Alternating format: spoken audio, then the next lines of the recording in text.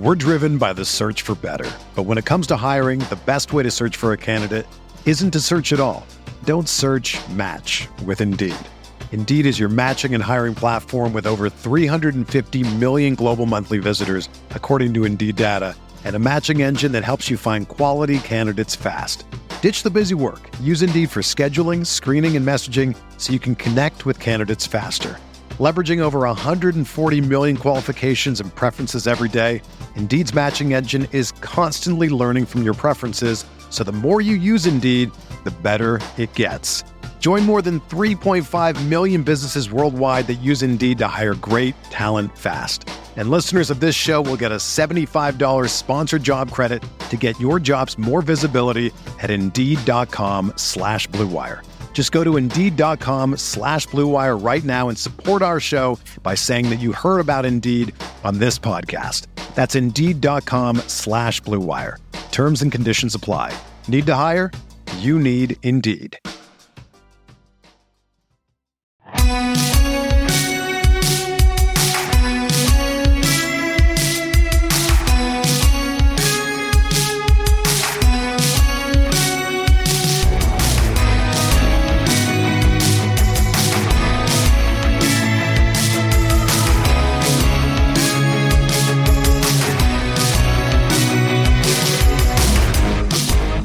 Not wanting to be left out from what England's going through on Sunday, Arsenal have now also decided it's all or nothing.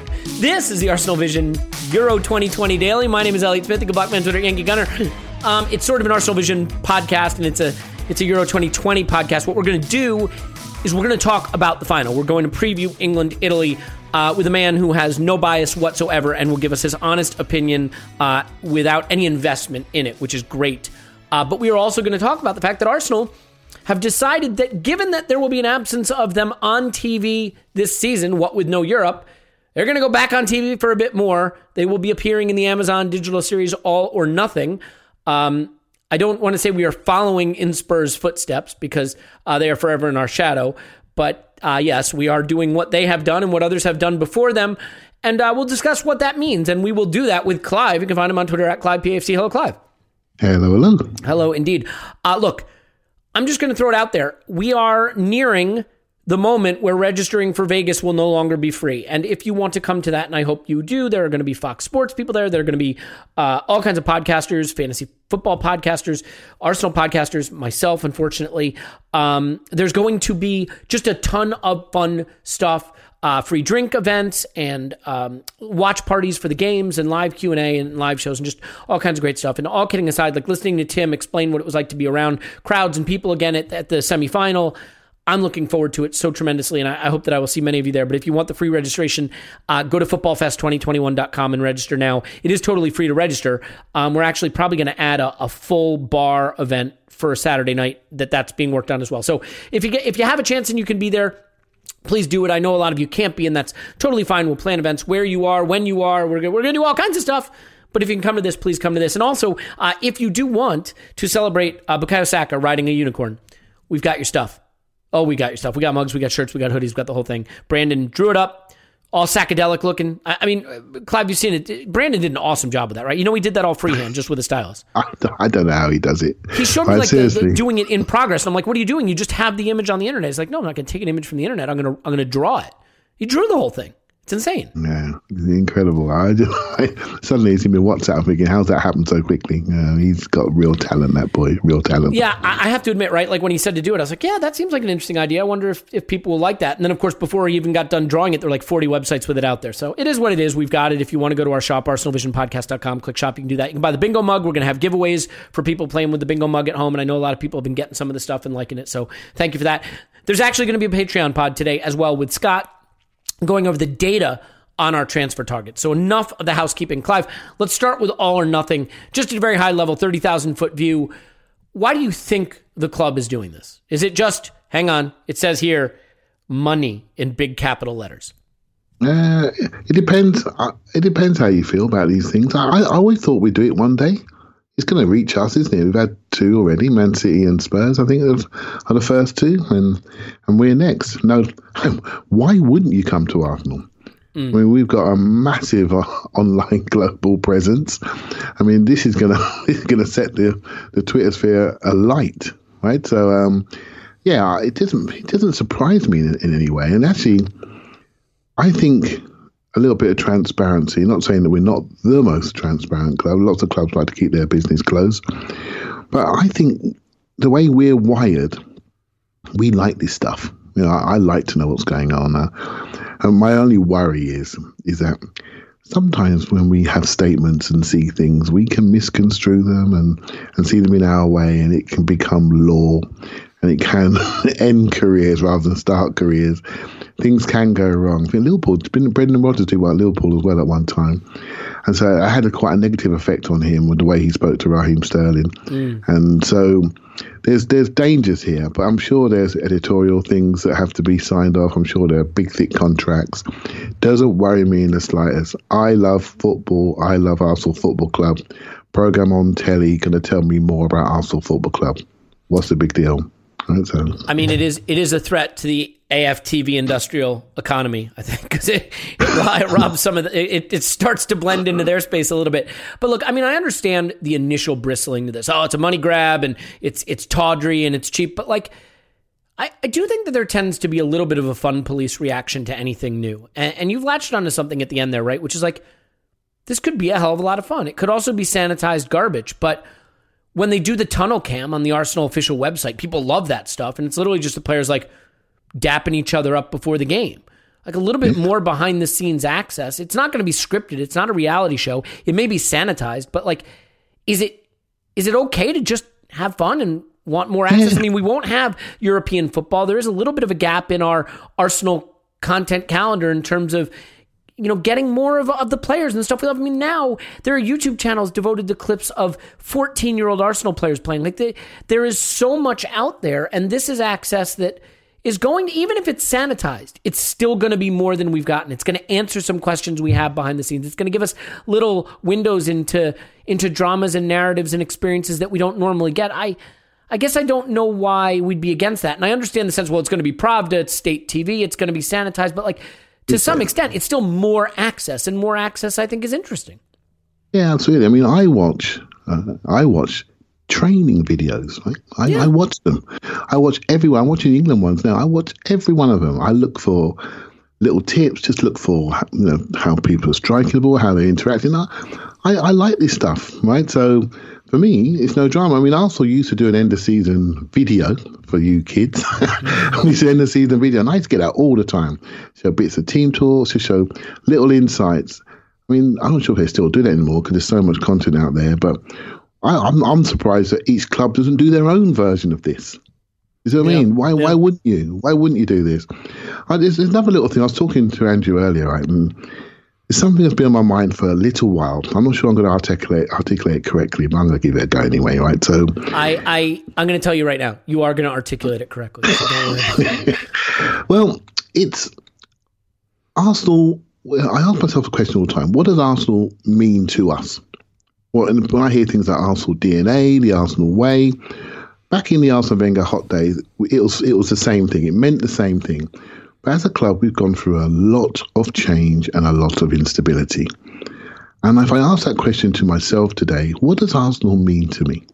You know, the fact that I love it, and that's non-negotiable, right? I love it. What does it mean? What does it mean? It means different things to me than it does to my 19-year-old son. Oh, actually, he's now 20-year-old son, right? So it means different things to him. It means a bit more struggle. It means, certain players, big players like Ozil and Sanchez, different things. It's defined in individuals, right? But to me, it means something else. It's about how we operate, how we are, how we behave, the inclusivity of the club. It means different things. History. I'm a bit older, so it means different things to me. I'm in my middle age, and I can afford to go. I can afford to have big tickets. These youngsters, they can't get there to the live experience. What does it mean to them? Look at when I was growing up, didn't have this global fan base. What do they see? What did it mean to them? No one can tell me that this doesn't open up a opportunity for more transparency for millions of people around the world. No one can tell me that Arsenal are not ready for an absolute, I use this word I use these words with caution. With a bit of a brand, a rebrand. Yeah. And I'm going to your world a bit earlier, but, it's time for us to say, this is who we are and this is what we represent today. This is the modern Arsenal. We got a new goalkeeper signed on today, and I read that in our first team squad, there are 9 players now come for the academy. Is that what we're going to be? Great. We're starting to develop with a stability of our executive. We're sitting there at the club. We haven't got a chairman. Now, we're going through change still. Do you see what I mean? And I think this is a good time to do something like this. There's a whole new fan base out there, which is global and younger. We need to make our fan base younger. There's too many blokes like me out there moaning and groaning. I represent probably a big majority of the live match going fan in their 40s and 50s that can afford the season tickets, who's seen success in the past. There's not enough young people in the stadium. There's not enough a new generation of fans in the stadium. And I want to see more of it, more people, different backgrounds, loving the club. If we can get something like this going, we're gonna create discourse, we're gonna create conversation, we're gonna keep Arsenal in the front line. We're watching a young player at the Euros that we all know. And it feels like half the country are cottoning on to who he actually is. That gives you a little bit of an inkling to our relevance. Do you see what I mean? Mm-hmm. He's our player of the year, and people are surprised about him. And we're thinking, what's up with you lot? Don't you watch us? Well, no, they don't. Because we're not relevant. We need to get relevant on the pitch and relevant off the pitch. I honestly feel this is a good thing. I don't really care about the outcomes. The outcomes will be polished, Elliot. I guarantee you of that. But it's more input for us to see the club, and I don't think that's a bad thing. Yeah, I mean, well, let me just ask you one thing real quick. To the extent that there's money to be made here, I mean, what's your reaction to this? Just being like, oh, Stan went for the cash. Like, I mean, is that something that you're open to? I mean, I don't see it being enough cash that would be the only thing. I do think that when your club is featured in a show like this that may reach an audience that otherwise might still be trying to figure out what club they want to support or, be football curious, but not football invested, like that it can be a recruitment tool for the brand and for the club. I think the best recruitment tool is having the best players and playing the best football and winning the most trophies, but, do what you can. Are you receptive to the idea that this is a cash grab? Well, mate, it's 10 million quid to Spurs guy, I believe, for doing this. Mm-hmm. In the football world, that's not life-changing money. I think we bring in £100 million from gate receipts just on the day, and so we're not making that back with this program. Do you see what I mean? The Ben White fee's gone up £5 million in 3 weeks. That's half of it gone. So it's not life changing money. I don't look at it cynically that way. I think there's something way beyond £10 million, and that's just an assumption that this is going to, I think it's going to open a window into the club. Now, my worry is sometimes when we open a window into the club, we receive that information in many different ways. And if you're of a cynical mindset, you receive it one way. If it confirms certain biases, it confirms, if you receive it another way. Me, I just open my mind up to it. It's information. It's information. It's an insight into how a professional club runs. It's just a chance to really look inside the umbrella of football, right? And particularly at the training ground where people work. It's their place of work. The ground where we go to on a Saturday, that's the show. But there's an everyday aspect to this. There's everyday politics. There's everyday recruitment, development, performance, how it's measured. It's just a different world. It's your job. And that's at London Colney. And I'm really hopeful we can see a lot of that. And I can't wait, mate. I can't wait, to be honest. I think it could be really, really good fun. Yeah, I mean, let's be honest, too. Like, Amazon is making this for a reason. They want subscribers. They want viewers.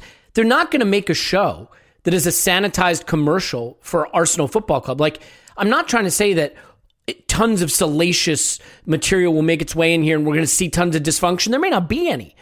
But Amazon is also trying to make a show that's entertaining. There's a series in America called Hard Knocks that covers NFL teams in their preseason. It's been around for years and years and years. When it first came out, all the coaches hated it. We don't want to participate in this. Complain to their owner they won't be a part of it. Now every team gets their turn to be on it. No one really thinks twice about it. But like, there is some crazy stuff that you do see in it. And some of it is sanitized, but mostly it makes for a pretty good watch. And I think it gets the balance right of showing you some things you would never see otherwise and probably hiding you hiding some other things from you. But the people creating the show need to create a show that's watchable. So it's not going to be a PR exercise for the club. Yep. Whether or not you watch it, this is the other thing about content, right?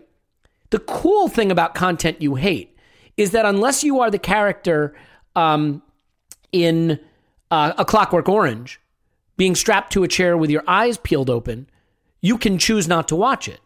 I think there's a chance that it's totally boring and worthless, and there's a chance that we get some stuff here that's interesting. Will it feed certain narratives? Will people extract things from it that they want to see? Of course, but like they do that already. So yeah, exactly. It's not, nothing new. Yeah, we do it. We do this every day, you know. And there's like, well, I look at, you know, you talk about US sports there, right? But you have things, access to dressing rooms and things like that. Yeah, after game interviews. Football is behind on access. It really is. It's behind. Need to do more of it. I like my rugby too, and I remember seeing the Living in the Lions 1997 tour of South Africa, and it just intrigued my interest in rugby, and I've loved rugby since then. I couldn't believe it, to see the access, to see the training, to see the team talks, to see how they went from match to match. There are millions of people like me that now like rugby because of that. There are millions of people that follow the British Lions because of that one video. You know, it can really have an impact on people if you're at that impressionable age. So we need a new generation of fans, right? And I think that's how I look at it. I'm not saying we need to do this because of that. There are many reasons why you would do this. But for me, it's content and access to the football club. I can't see anything, but I can't wait to come to see it. That's all I feel. That's my first initial emotion. Yeah, I guess what I would say is there's a part of me that thinks it could be boring and dull and worthless, in which case I don't know why anybody would care about it. And I think there's a possibility that it could have some stuff in it that's really fun. If nothing else, it's more of a chance to try to understand the club in a way that we maybe don't always get to in a season when we won't get as much Arsenal. And so, you know, I'm sort of curious about it. I mean, is there a 5 or 10% chance that something explosive and crazy comes out of it that's, you know, really opens our eyes to something? Sure. I'm not expecting it. But I mean, again, I go back to my tunnel video point, you know, the pre-match behind the scenes, just the players dapping each other up, hugging it out, saying hi to each other as they walk into the training room. Like, people gobble up that content because it's a little behind the scenes stuff. So yeah, I'm cool with it. So let's set that aside. Look, we'll see how it goes. I mean, whether or not it's a cash grab for Stan, like, I'm not saying he'd turn down the $10 million. I'm just not saying that I think that's going to change our fortunes. We'll move off of Arsenal, though, and get on to the topic at hand, which is England-Italy. Clive, there's a lot we can discuss, including whether you think Bukayo Saka will start in the lineups and things like that. You know what? I'm going to scrap my running order, and we're going to go to that. Do you think Bukayo Saka will start? I wavered on this. I had a feeling from... You know, funny enough, it was Tim actually, one of our pre-tournament pods, that picked out Italy. And I thought, I hadn't thought about this. And I didn't realise they were playing in Rome initially. So I had a little look at them. I thought, crikey, they're strong. And then I thought, actually, could they, you know, if we are playing them, I'd like to see maybe a bit more size and speed up front, you know, to play against those old men, you know. And so I had initial thought for Marcus Rashford, funny enough, to play. I see Gary Neville came out with something similar. But actually, I've looked at it tactically today, and I actually think we're potentially going to have the same teams we did for the semi-final, because I think it's important. The game comes in phases, and I think from the start of the game, we want to play a certain way, and later in the game, we want to play another way. So I can see Saka doing what he's done for the last two games, playing 60, 65 minutes, giving us control, giving us penetration, giving us defensive solidity on that side, but also attacking penetration directness. I see the counterbalance between him and Sterling being really quite good. And behind Harry, Harry's backside, rolling around the middle and falling over and turning around the corner, I see that balance working well. And I think Saka will start, but I don't think he'll finish. Yeah, I mean, I think given that he was picked for the semifinal, despite having every excuse not to pick him because he had a knock, I don't see why he wouldn't be picked for the final. So yeah, I tend to think he will be. But for me, Clive, that's not the battle that matters. I think the battle that is really fascinating here is the midfield. Because I know that Rice and Phillips have come in for a lot of praise in this tournament. And I think it is deserved to some extent. I think the extent to which they were not able to progress the ball against Denmark, the extent to which they're very conservative, the extent to which Phillips got caught out gambling a little bit, which maybe was a plan. I don't know. I do worry that if ever there was a moment to get Henderson in, if he's fit enough, this would be it. The midfield battle looks problematic in this game. Italy's so strong there, and England maybe strong physically, but purely from a defensive standpoint. Is that where you see this game being trickiest for England? Yeah, that's really astute, Elliot. Shall I say? Sorry, won't happen again. I think I'll go on Twitter while you're talking. In my house, Rice and Phillips don't get the praise they're getting around the rest of the country, and it's maybe something in the way I look at football. I tend to look at that area a lot, and I just think their shoulders are too square. I think their shoulders are facing back to their own goal so much, and they can only set the play backwards, and then we go down the sides in a longer way, either from Luke Shaw or Walker. I would love to see them receive the ball in the half-turn a bit more, because we're losing Mason Mount. We're just losing him. So he's running around like a spare wheel, not actually impacting the game enough because he's not getting enough service. So we've literally got a third midfielder insurance policy, just darting around doing bits and pieces, but not really affecting the game in any particular zone over any particular length of time. So like how we play Smith Rowe, he sort of hand grenades one side or the other, depending on which side you want to overload on, and he creates triangles on that side, and then he covers in centrally. Mason Mount he's not really picking a side, if you see what I mean. Not in my mind. If I'm wrong, I'm wrong. Someone will tell me on the maps. But he needs to pick a side he's going to overload on, and Kane needs to pick a side he's going to overload on, right? And they become almost like our double 10s. And then we roll in that way, and we overload using our fullbacks. But Walker stays in because Walker is the absolute epitome of the insurance policy. So he doesn't join in. And I don't blame the manager for doing that, because he's outstanding recovery runner and can just stop everything. And so we push up on left side primarily. So we just need to fix Mount. We're losing him for two reasons. We need to fix him. And our two centre mids they rest square. They don't rest on a half turn. They rest square. When they get the ball, all they can do is see the tunnel from which the ball has come from and send it back that same direction. And so there's not enough ingenuity, turnaround skills to threaten them. So if I'm Italy, I see big X's on their back. Big X's saying, we're coming to get you. The moment you don't check your shoulders, I've got you. Then I can go straight at your centre halves before Kyle Walker can get there, to bail them out. That would be my big worry in this game. I thought Henderson was great in the last game, and I will caveat that by saying I was very, very intoxicated. But when he came on, I felt good feelings when he came on. I think he just does more stuff. But maybe in the early phases of the game, we don't want that. We want control. We want calm. We want no dramas. We want to just see them, have a look at them, see what they've got, stand still, squared up. Let's progress down the sides, penetrate when we can, create by the referee. Harry does his fall over job. Let's see what we can do from there. And then we can build upon it. So this game, I think we're going to extra time. So there's a long evening ahead of us, in my opinion. But yeah, I think you're absolutely right, Elliot. That centre mid too, what he's doing, we're not collecting to Mount, and it's forcing Kane to come too deep because he comes to look for it because we can't progress it. We miss them out. And then we go to him. He either holds or he gets battered and they transition on us.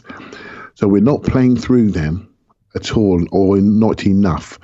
And I think there's not enough danger coming from those two. But that might be just a style thing from how I look at the game. Yeah, but I think it's also an issue because if you look at Italy, I mean, Verratti is an interesting player. I know he's one that you've said in the past you didn't really get it with him and that you sort of had to have another look at him. But like Jorginho, we know is a little bit static. You can get past him. What would be the benefit? I mean, he's not going to do it. But if you look at Bellingham and his ability to carry the ball forward and go past to Jorginho, past to Verratti, I don't know that there's a ton of defensive solidity in that Italy midfield. What's interesting about Italy, as good as their midfield is, the way they've really capitalized in this tournament is a lot of transition, a lot of very quick passing, end-to-end moves in transition that have punished the opposition. I mean, look at what they did against Spain. Spain had them in their defensive third for large chunks of that game, despite the fact that Italy have a very technical midfield. that you'd think would be able to have more control. They don't play with control as much. And so I do wonder, what would be the value of another midfielder to England who can create defensive challenges for midfielders like a Jorginho, like a Barella. But, then the question is, when those transitions happen, can they get back? Can they get back and cover? It's a weird front three for Italy. You don't have that physical presence. There's not going to be a lot for, a lot of big bodies for Maguire and Stones to bash around with. But you look at Chiesa and Insigne, and they're going to cause problems on the edges. I don't see it being as big an issue for Walker. I do think Chiesa could cause problems on Shaw's side, especially if Shaw's bombing on. So is that, it's funny. I almost see this as inverse because Emerson and Saka, I can't wait to watch it. I can't wait to watch Saka go to town on Emerson because I don't think defensively Emerson can handle that. But by the same token, I could see Shaw struggling on Chiesa's side. So is that really like the mirror image wings that are going to be the interesting battles? Yeah, it's the battle of the half space, isn't it, on those outside shoulders of the centre backs, right? You've got to get there. That's the golden channel, right? But they know that, and they're going to. Let's be honest. Kyle Walker, though, has been absolutely brilliant. He's not so good at ball progression from deep areas. He's okay. This is where Harry Kane needs to do his job there. I have this little inkling. This is what I would do, but he won't do it. I have this little inkling for playing Foden instead of Mount in the interior. I think he's got such a personality to receive the ball. Mount is a really nice player, but he hasn't got his personality to go and get it and receive it. Isn't as big as Foden or Grealish. Now, I understand that Grealish is more of an impact player and he plays off the left, but Foden can play in the interior, and the way he receives it and his directness, but also his energy, could be a nice target for our back line to get out. And once we can get out, our best passer at the back there is obviously Maguire. He brings it out beautifully. Once we get out into that left side, slight inside left, we now got Foden to Sterling. Do you see what I mean? And we're off and running. We're off and running because I agree with you. I think Shaw is going to be pinned slightly by Chiesa, which is all right, unless we've got secure possession. So that player there, that Mount or Foden or Grealish, who's playing the 10-ish, he's a 10-8, that player needs to be secure. And when he's secure possession, that's when Shaw goes. He doesn't go without secure possession because why would you? Because you can get picked up on the transition. So I've got this little inkling for Foden to play inside. But he doesn't need to do anything. He has a formula that works. He has a start 11 that's staring him in the face.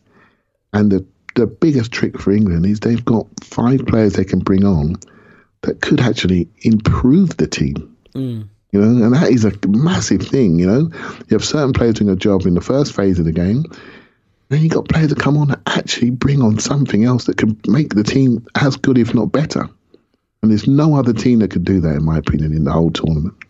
Yeah, it is a fascinating battle because I think both teams have areas that I consider maybe a weakness. As weird as it sounds for Italy, I don't know that you'd point to anyone in the attacking end that you'd say that's a world-class Euro 2020 attacking player. Maybe I'm getting this wrong because Italy have scored goals that look good, but like Insigne's been a little hit and miss. He's good. Chiesa is excellent, but he's not a forward, right? He's a fullback naturally, right? That's not really how they use him. Isn't he? He's a fullback. Yeah, I see Chiesa, when I watch him play, he's always plays in that right-hand side of a front three, and he just bangs shots. He's so good at arriving and creating shot opportunities. I think he's a really good player. Winger, right? Is he a wing back or is he a true winger? I see him as a winger, but I may be wrong. I think you're right. I actually do think you're right. Yeah, I'm not fully. Just where I look at him, that's where he plays, right? So I do like him, and he's found himself. Insigne, we know what he does. Sharp turn, agile, inside, banging, curling shots or curling crosses from the right-hand side, banging shots from the edge of the area. I think, he's nice. He's a winger. I take it back. Yeah. He's a winger. And they're going to play probably, is it Immobile can play up front? Probably play Immobile up front. He's a central pivot, punchy, hard-working. They press really well. Again, for me, when I look at Italy, I said this for one of the previous ones earlier, is that they're just so streetwise. They just know when to cut your throat. The moment you create a mistake, they're straight through you. They're just straight through you with speed. The decisions are hardly ever wrong. Bonucci's passing is a big part of that too, right? I mean, having someone like that who can pass back to front in transition is a real value. Yeah, I mean, they're just so wise. They're just so wise. You want to watch a team. This is how do I learn about football? Just watch these lot. They're just so wise. The coaching levels in Italy must be so strong. I think the Emerson thing will be interesting. I think he can be got at. Oh yeah, we know that from Chelsea. Yeah. Mm-hmm. Yeah, he can be got at, and so it'll be interesting to see what starting position Saka takes. I hope he's brave. I hope he keeps pushing him behind. He had a golden 5 minutes against Denmark where we looked fantastic, and in that moment he broke the game open. He needs to roll in, do the piston with Harry Kane on that side. One goes short, one goes long. It doesn't matter which one, but just work together and create opportunity in the centre. But because Kane has decided he's going to play in number 9, number 10, and number 8 and number 6, when we do get his opportunities, we are very reliant on Sterling's ability to arrive. And we are literally talking one person's getting there, So it is something where I look around, I look at the team, and when I look at these games through my drunken haze at TV screen, and I watch Italy, I see lots of bodies in the centre of the screen. They block the central zones really well, and they escape out to the wide zones to double up to stop you penetrating there. And if you do get close to centre backs, well, they know what to do. When I look at England, I see slow passing on occasion. I see playing in bursts, I see control, and then I see acceleration, penetration, Sterling or Saka. I look in the box and I don't see much else. You know what I mean? But we're scoring just enough goals, right? So yeah, I think it's going to be, what I do like about England is the stuff, they're not listening to my heart. They're not listening to anyone's heart. What they're doing is saying, this is a game of football. It's a game of mind. It's a game of technique, it's a game of tactical, it's a game of position. And if I jump out of my hole, someone's going to jump into it. So I'm not going to jump out of my hole too often. And if I do, I'm going to make sure I do it for real and everything gets clattered. And so I do love the tactical maturity of these players. I do like how they're playing this game in an adult way. They're not playing like a fan. They're not doing what we would want. They're doing what's right for the game, what's right to play these big teams, and I tip my hat to them so far. Yeah. A couple of things that are interesting about this that we probably should touch on just real quick. God, there it is. There's the bingo mug. Real quick. God, you know what's funny about making the bingo card is that, like, now whenever I say anything that's on it, I really notice how much I say it. The goalkeeper situation, Pickford maybe didn't inspire confidence in the semifinal, and it was the first time that you looked at him and thought, is he losing his nerve a bit? How worried are you about Pickford in light of let's say, an uneven performance in the semifinal? Yeah, I think the team had a goal to get to the semi-final stroke final, and they're sitting there in the semi-final against a team they know they should beat at home, expectations upon them. And Jordan Pickford, I think he's done really well with himself the last few months. He's lost weight, he's grown his hair, he looks in shape, he's got a sports psychologist on board, and he seems to have really calmed down until the Denmark game, when all the old stuff came back. And that showed you that there's some frayed edges there. But I actually don't mind that now, because it's done. A couple of things happened versus Denmark. We conceded, done. Jordan Pickford went back to being Everton's Jordan Pickford. Done. He's had his moment. Now, when they talk to him and say, look, you had your moment, calm yourself down, he's now got a benchmark from which to restart from. Do you see what I mean? Mm-hmm. And he needs to just calm down from that moment on. And we're not going to change him, right? So he's going to play, and he's a major weapon for us because his feet are so good. The players use him a lot. Mm-hmm. They go back to him comfortably. There's no dramas when it goes back to him until Wednesday night, really, when he made some bad choices. He just needs to reset on those choices, and I'm sure he'll be fine. Yeah. In terms of the soft factors in this game, playing at home, in a way, I think we know the advantage that playing at home can be, but with the pressure that England puts on football and the It's Coming Home narrative and the length of time it's been for a major tournament win for England and what it would mean to the nation and trying to deliver that in front of a home crowd, is it actually maybe an extra unneeded pressure trying to deliver this at Wembley? Or do you think that's 4D chess, and actually, no, having the home crowd is a huge advantage? I think it's a huge advantage. I mean, the country's awake. It's alive. It really is. Well, thank God, because if it wasn't, then that would be one of the greatest tragedies in history. I mean, the entire country. It's alive. It's just huge what's happening. It's just huge. And on the end of a pandemic, this is the moment to get together again. I didn't heard what Tim's views were on the game, but I've heard it was fantastic at Wembley midweek, like no other. So and Tim's been around a few grounds, shall we say? So he's more than well placed to articulate how that was compared to other games. So there's something special happening in the country, and there's a unification happening, driven by a football team, and I never thought that would happen. It shows the power of sport. It really does affect people's psyche in a way that not many other things can. And the way this team presents itself is just wonderful. It is just wonderful. All the players, the management, they're just a credit. The coaches, Chris Powell's great coach, Graham Jones, ex-Luton manager, went up to help Steve Bruce at Newcastle salvage their season. He has really done a lot of good work for England. Steve Holland, great rep at Chelsea, been around the whole Southgate thing for a while now. He's meant to be a fantastic strategist. Southgate is an unbelievable ambassador for the game. And I'm just hopeful they get their rewards. It's all there. The players are there. They're a good age. Whatever happens on Sunday, this is not the end of the story, because there's so much talent that's bursting to get through, and it's going to continue if we can not mess this up and we build upon it, but it'll be a really tough game, but yeah, I'm pretty hopeful, Elliot. Hopeful. Hidden opportunities in this game. So Chiellini and Bonucci, at least statistically, are terrible at winning their aerial duels.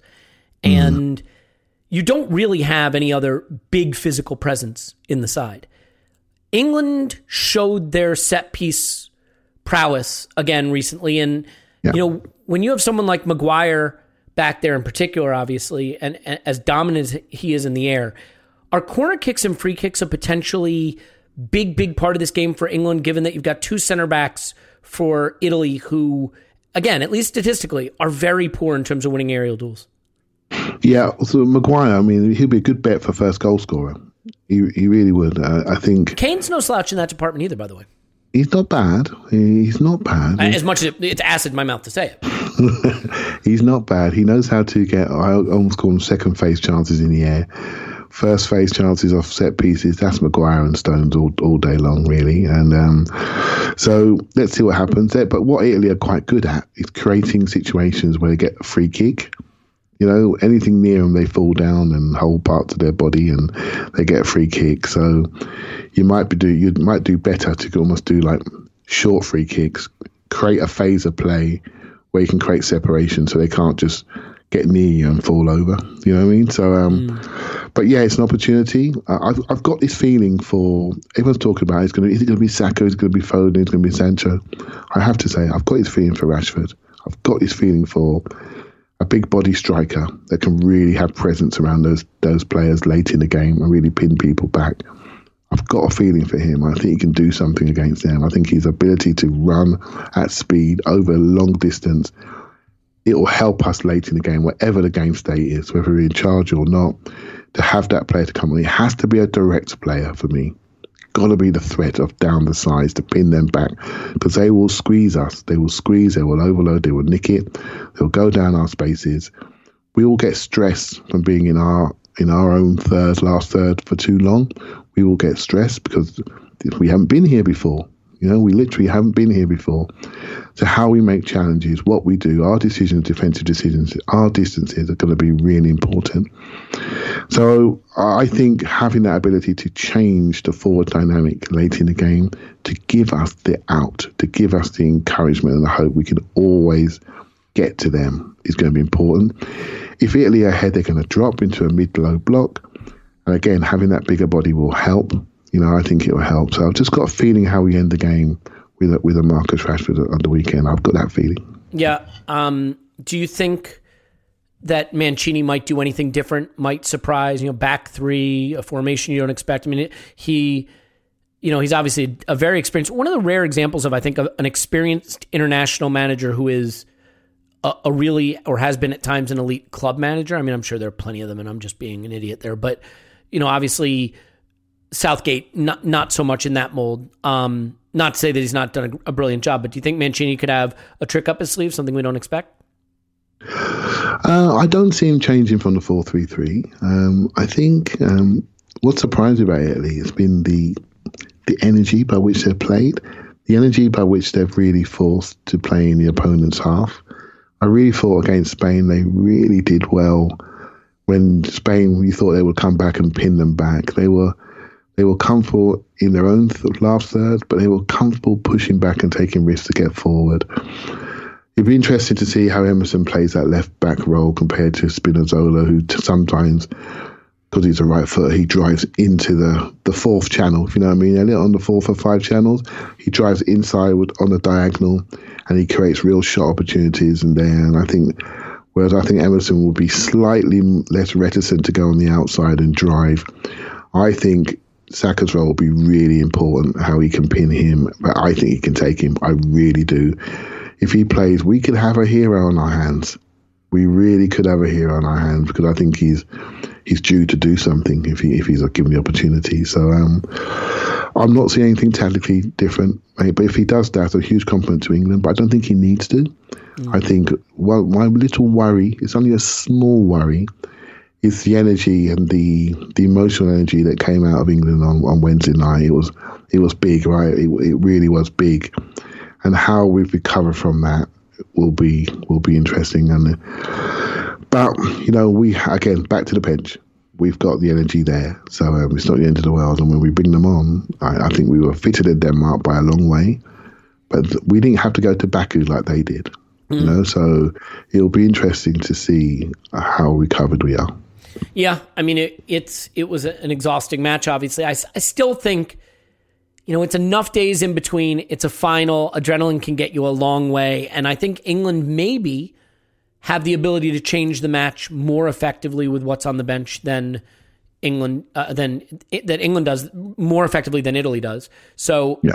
I think that Southgate's ability to pick the right time to do that if he needs to is going to be crucial, and pick the right guys to do it. I mean, I didn't think Mount was great in the semifinal. Mm-hmm. And, I do wonder, it seemed like there was a bit of a logjam on the right, that they got crowded over on the right, but maybe that was by design to create space for Sterling on the left to attack an individual defender. I wonder if they might consider doing the opposite, to give someone space to attack Emerson. And I do think that maybe Sterling and Saka will switch flanks more frequently. Saw them do it a little bit in the semifinal. I wouldn't be surprised if you see them do it more in the final, to try to attack that side as a vulnerable side. Yeah. Yeah, I mean, there's a Sterling comp out there versus Denmark, and my goodness, how many dribbles did he have in the game? How many carries? I mean, he just attracts flies to him. He's just incredible. He's just incredible. I think Saka's got to try to get there. He was very much pinned to the touchline, and Kane was coming over a little bit in that inside space. So Mount was standing in the space too. I mean, that whole area was very congested. Yeah, I didn't. Maybe I've misread that area, so apologies if I have. But I think it's important we get those two boys turned around and escaping. Yeah, you have to get them turned around and escaping. That is the key thing. Force them into fouls. Force them into transition fouls and yellow cards. They've got the ability to do it. Can we get the ball to them? That's it for me. We've got 3 behind the 1. Mount does a hybrid role. Can we get the ball to them? Because they can turn around, they can do stuff. They can all travel, they can all beat the first man. And they can make good passing decisions and combine and link. So can we get the ball to them? I didn't feel we got the ball to them enough in the Denmark game. Although we had more touches in the box than any other team since Euros have been recorded. I think. Yeah, I mean, I think Sterling, I don't know how many he had, but he had like more than the entire Denmark team had in our box. I mean, it's incredible the way we got there. So, but despite my... Sorry, go ahead. Mm-hmm. Go ahead, mate. No, go ahead. I was just going to say, the thing that's interesting is Denmark early on, when I thought they were most effective, seemed like they really targeted Rice and Phillips, and they pressed a bit, and they harried them, and they went backwards. Against Spain, I thought Italy, at least from what I saw, really decided to play in a low block. They were not combative in midfield from what I saw.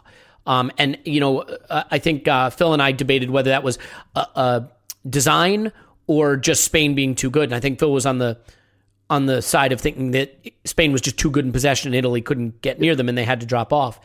But it'll be interesting because if Italy do decide to be combative in midfield against Phillips and Rice, who I don't think dealt with it well against Denmark, can they pick that pass to Mount between lines? Can they pick that pass to Saka or Sterling dropping in or Kane dropping in? Or will they just go back to Maguire and go back to Stones like they did against Denmark? That's going to be something to keep an eye on because against Denmark, it wound up okay, but I think it could have been a much easier game for England if they had someone in midfield who could bypass that pressure. And if Italy try to do it, I think England need to be able to go forward, not just backward. Yeah, I think I agree with Phil with Spain. I think Spain are just so good on the ball. They're just so technical. They're a wonder in possession, right? And that's how they're built. There comes a time where you got to say to yourself, I need to conserve energy for this period. Acceptance that you just need to wait. How you see out moments is so key. Accept it. They're on a hot streak. So you know what? I'm not going to jump out and make this easier for them to pick us apart. I'm going to hold. I'm going to do my distances. I'm going to shuffle from side to side. Spain still create millions of chances because they're good, right? So sometimes you have to accept this is not your moment and what you do there. I do agree with you. We have to get that connection through to Mount. He's there for a reason. He's a connection player. He connects things, and I don't feel he is.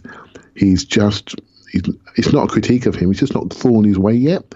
He's not getting shots. He's not really putting in crosses. Do you see what I mean? He's not getting pre-assists, but he's out there, and everyone says he plays. You see? Yeah. So I think it's more of a tactical defensive role. He's I think there are two insurance policies, and he's one of them, right? Defensively, he knows Jorginho. He will feel comfortable around him. He knows he can take him.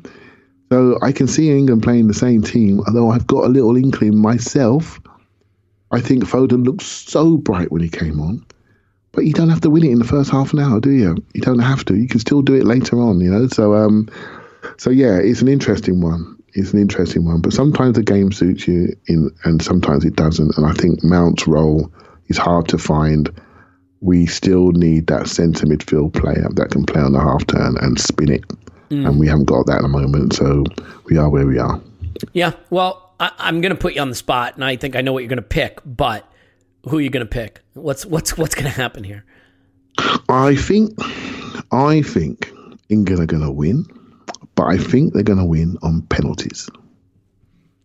That's what I see happening. I got to level with you. There are a lot of ways England can win, and penalties is not one of them. Well, England can't win a major tournament on penalties? What are you talking about? I just got this feeling. Kane missed his penalty in the semi-final. It's all good. I got his feeling it's going to go to penalties. But I think England are ready for this final. It's the first experience of it. It's going to be interesting to see what happens. I'm glad we went a goal down in the semi-final because we know what that feels. If you go goal down in the final, I think it's going to have bigger trauma because this team are good. They know how to protect leads. So yeah, it's important we control the story for as long as we can. I think we'll start quick and try to control the story there. But I just got this feeling it's going to be 1-1 extra time, and then it's going to be no one's going to want to make a mistake to cost the championship. So we'll end up with penalties. That's my feeling. Yeah. All right. Well, I hope your heart can take it then. Sounds awesome. So do I.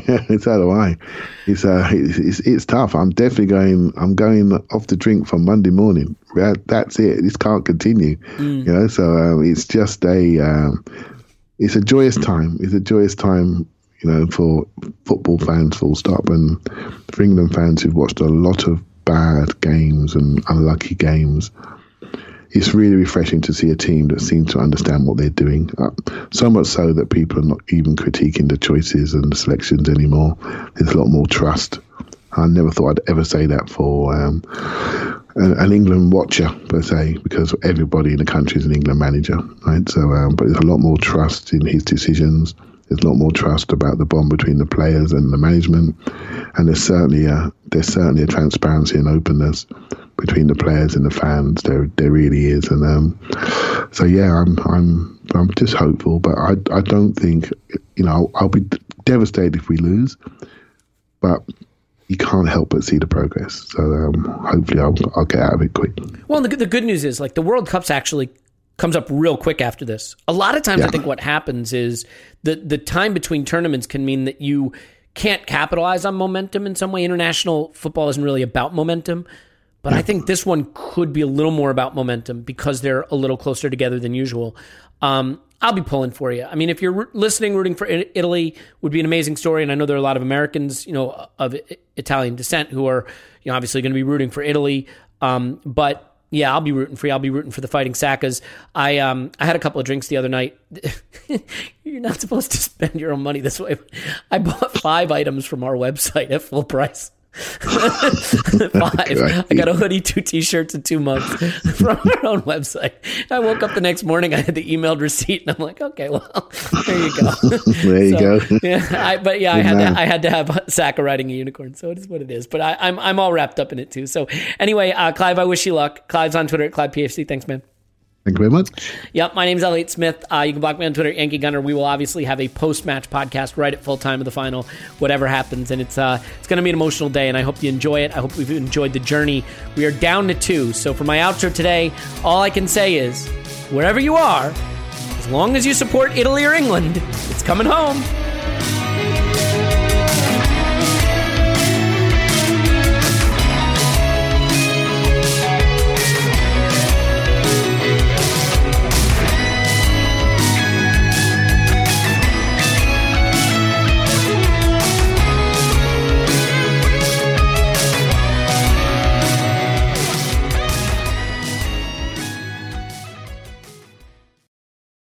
Everyone is talking about magnesium. It's all you hear about. But why? What do we know about magnesium?